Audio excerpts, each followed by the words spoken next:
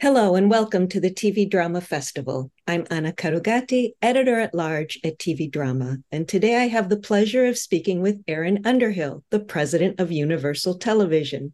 Erin, thank you for joining me. I'm thrilled to be here. Thank you for having me. So, Erin, correct me if I'm wrong, you've been president of Universal Television since 2020. That is correct. And before that, you were running drama development for many years. Correct, at Universal Television, yeah. Right. So the studio has been responsible for so many successful shows, many of them among the most celebrated contemporary shows in TV history.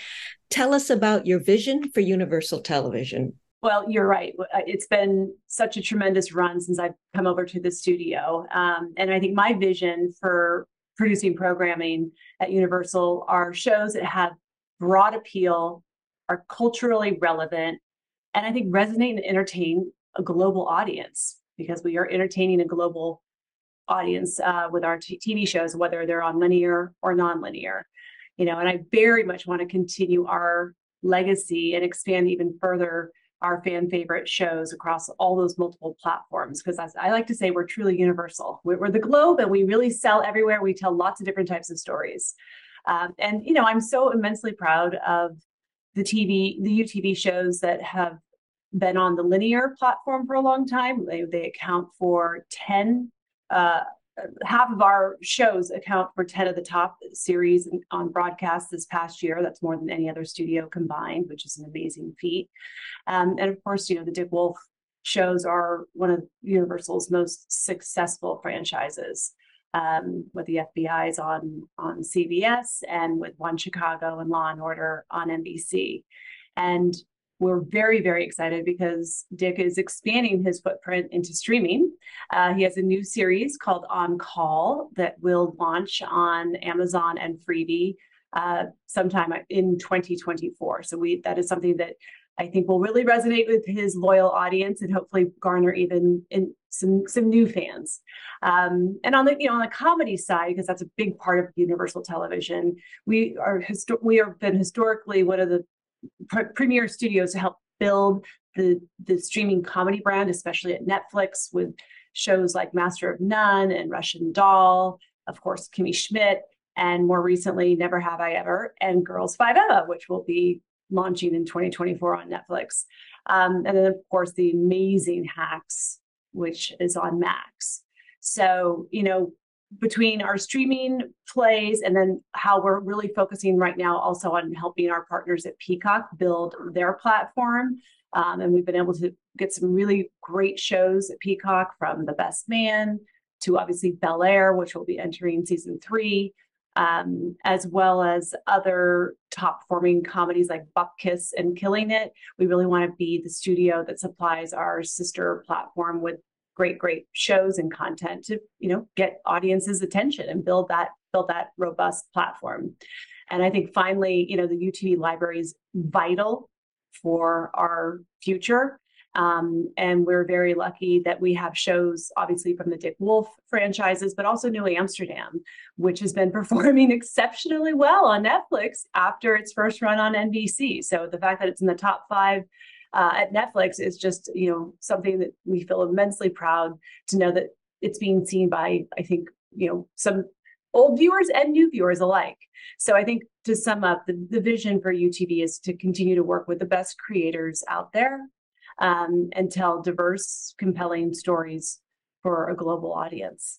So as you just mentioned, Universal Television serves the NBC Universal outlets, including NBC and Peacock, but you also take shows out to the market, right? So what is its remit? For us, UTV creators come in the door and they share their pitch with us, and we listen to their pitch and we think, where is the best home? That's the first question we ask.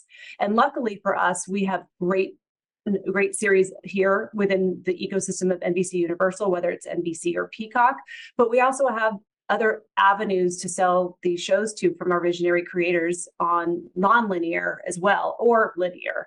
So really, it's a portfolio approach is the way I would describe it. That's our remit. It's about taking the idea and finding the right home. We really approach it from a holistic point of view.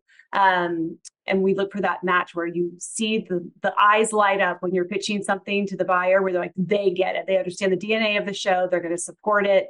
And they're going to grow that show. Because for us, we're really looking for not just a sale. We want something to obviously go on for multiple seasons, because again, the building of the library is so vital for Universal Television.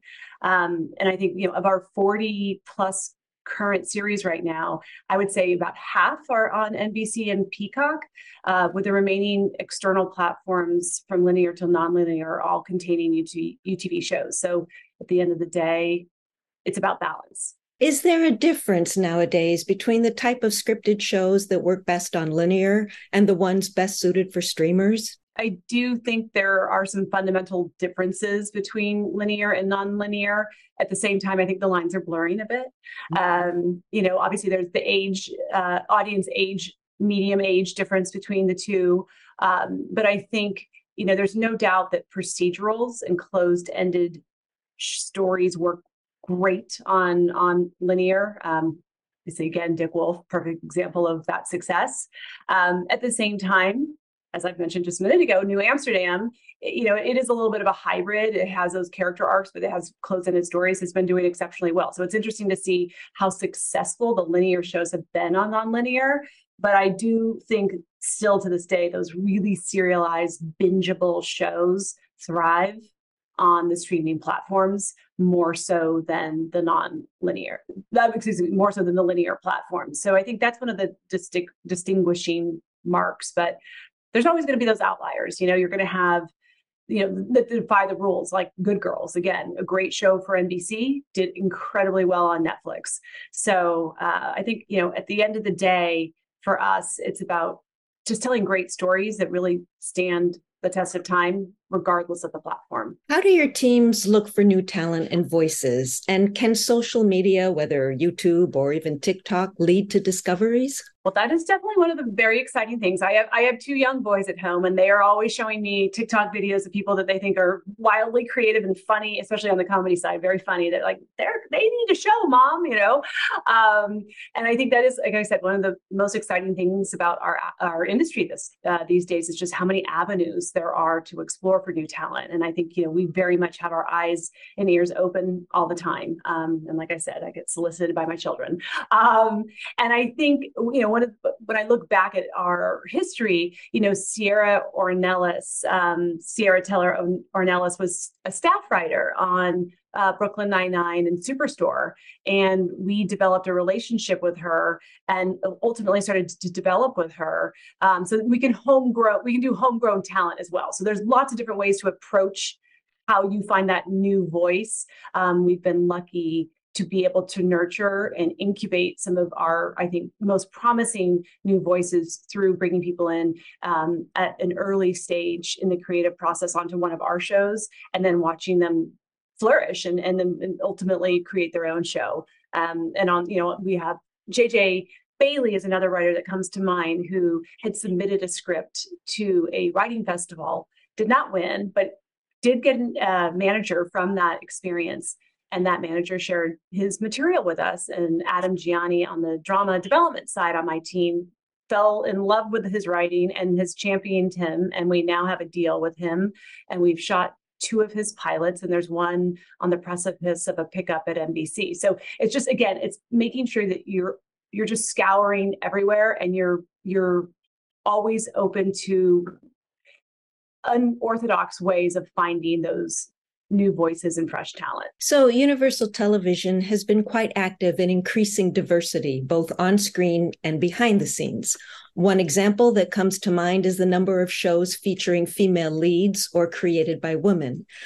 Why has diversity been important, not only for the audience, but also for business? It's smart business, and representation absolutely matters, whether it's behind the camera, in front of the camera, or within the halls of this company. We here at NBC Universal have a dedicated team. It's called NBCU Launch. They're responsible for basically driving the strategy across the entire television portfolio. And they really have, the primary focus is on DEI.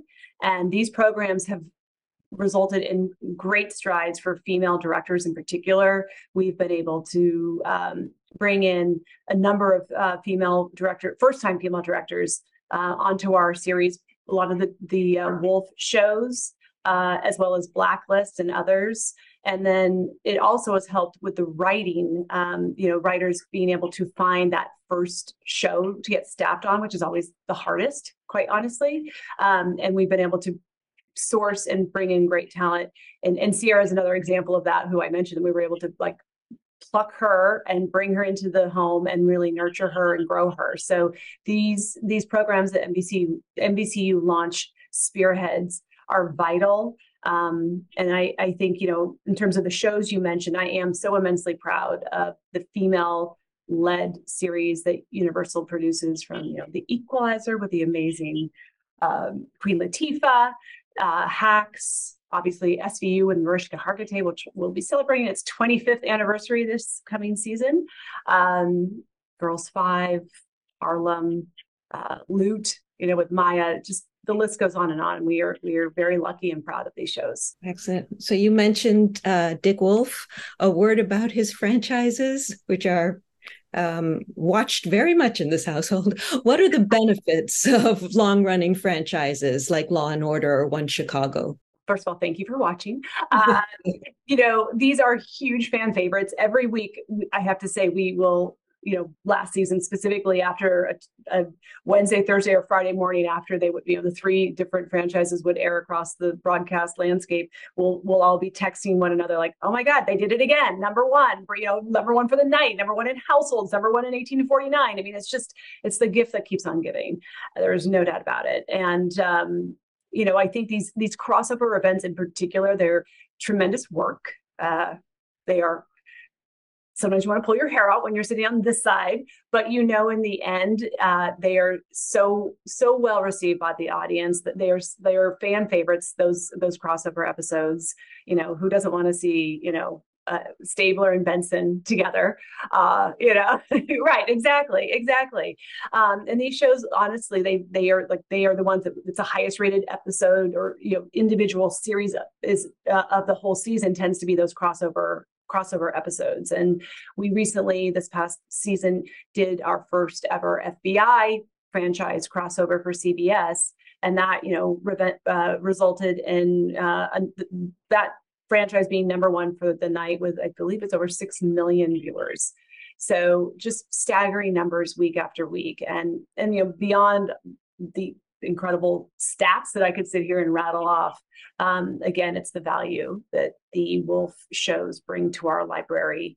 And I think also showing the entertainment community, Universal is a home where we can produce 22 episodes times however many series, year after year after year, which in some ways is becoming a lost art.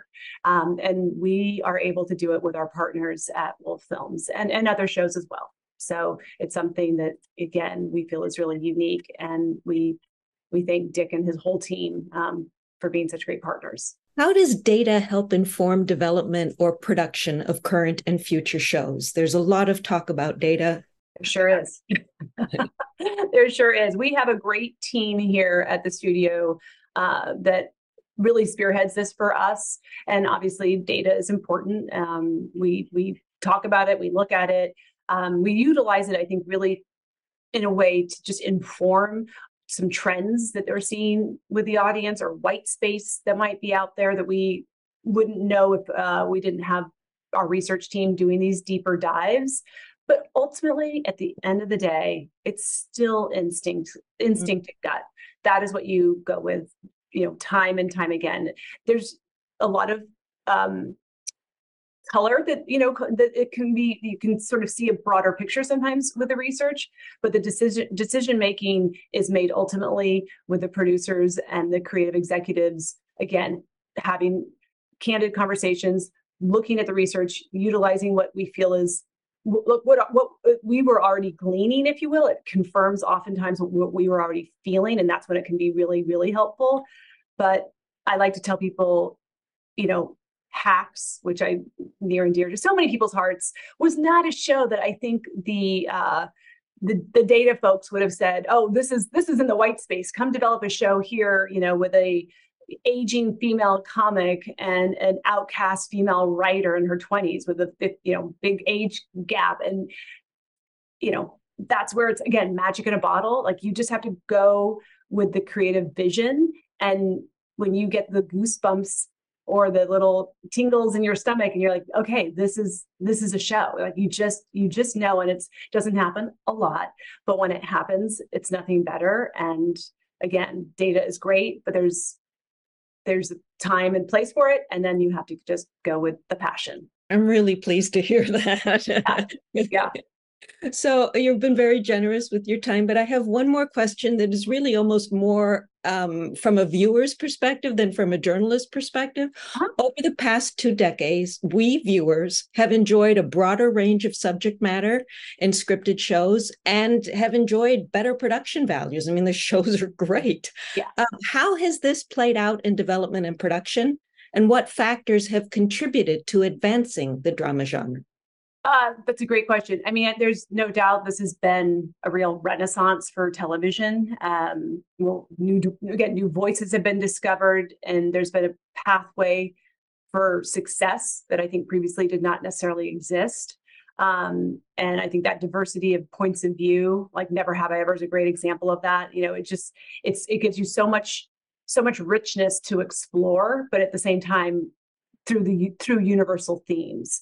And I think with Universal's, kind of going to the second part of your question, with Universal's global infrastructure, we've been able to lean on our various partners, whether it's in Australia with Matchbox or other parts of Europe, to produce shows. Like we did La Brea in Australia through Matchbox, and we've been able to shoot FBI International in Budapest, Hungary. So, being able to sort of access the world, if you will, from a production standpoint, where people are very talented, but at the same, so the crew is top notch, but you're able to, I think, deliver a story that feels unique and authentic to its narrative roots because of the location informing that aesthetic, if you will.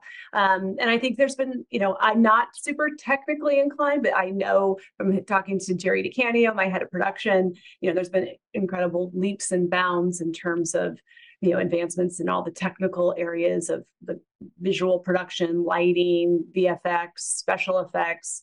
It's really helped, all these advances have really helped creators, I think, in a way, achieve vision that maybe they didn't even fully know that they could do. And with the team in place showing them, look, with all these tricks of the trade, we can make your script really come to life in an even more magical way. Erin, thank you so much for your time and for your insights. I hope we get the chance to speak again, because television is a huge part of our lives, no matter how we watch it and on what screen. Completely. And it still, brings people together and unites people. So that's what I like to focus on, is how it can just, unite a group of people from different points of view. And it certainly gets my kids into the living room once a week to watch whatever the show is that we've picked as a family. So that's key. Absolutely. Thank you very much for your time. You're so welcome. Thanks for having me.